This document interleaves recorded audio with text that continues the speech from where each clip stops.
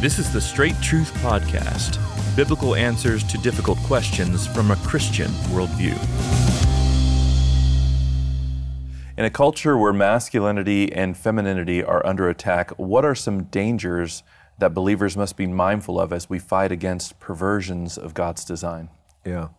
I think one of the things we have to be careful of in all realms, but especially in this one that this comes to mind, is trying to respond to legitimate spiritual problems with fleshly answers. Yeah, that's true. So I think what the question has in mind is, for example, there's no doubt masculinity is under attack in our culture. The rise of feminism has led to a perversion, both of what it means to be masculine and what it means to be feminine, what it means to live as a man, what it means to live as a woman. In fact, we're living in a time, Josh, where, astoundingly, you have a Supreme Court nominee who can't even define what a woman is.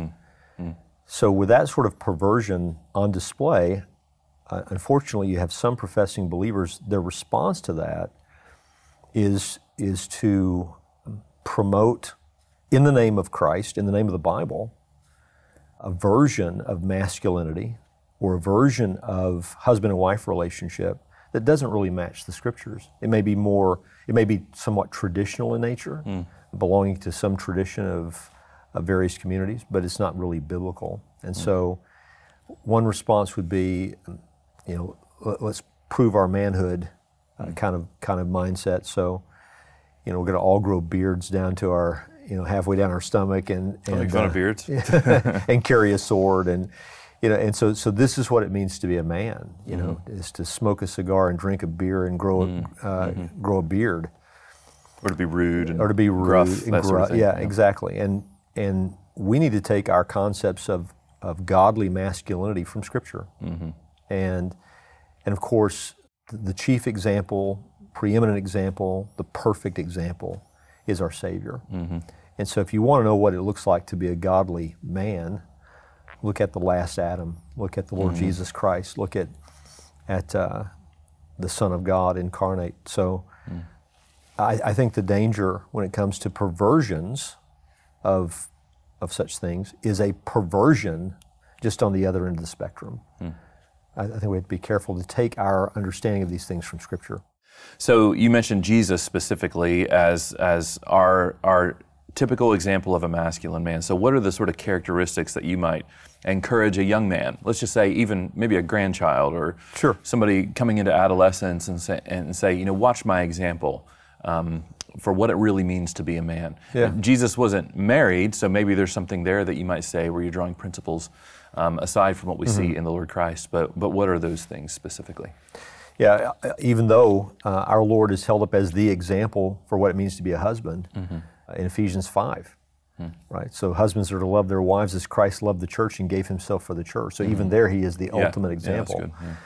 But I think, so for example, you see in Christ a wisdom that astounded the teachers in the temple when he was a boy, and yet he goes home and he remains submissive to his parents throughout his childhood. So the kind of humility and the kind of submissive heart that you see in Christ there is amazing. You see in our Lord courageous truthfulness and compassion in the same person. Yeah. You see someone who infuriated false religious leaders because he would not sacrifice truth on the altar of a false kind of unity, and yet also infuriate those same people because he would reach out to tax collectors and sinners, obviously not becoming like them, but reaching out to them for the purpose of rescuing them.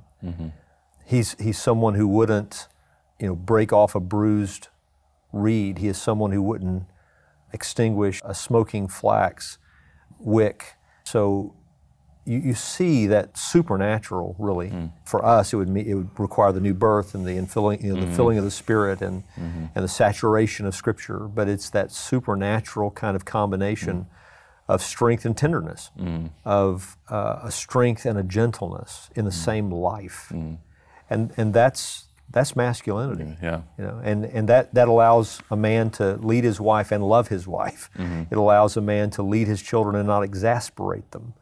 And those kinds of qualities you're going to learn from Scripture, not from culture, not even from traditional culture, where the family may have been in a better state in many ways in our nation's past, but it still wasn't biblical. It was just traditional. So what we need is what's biblical. Yeah.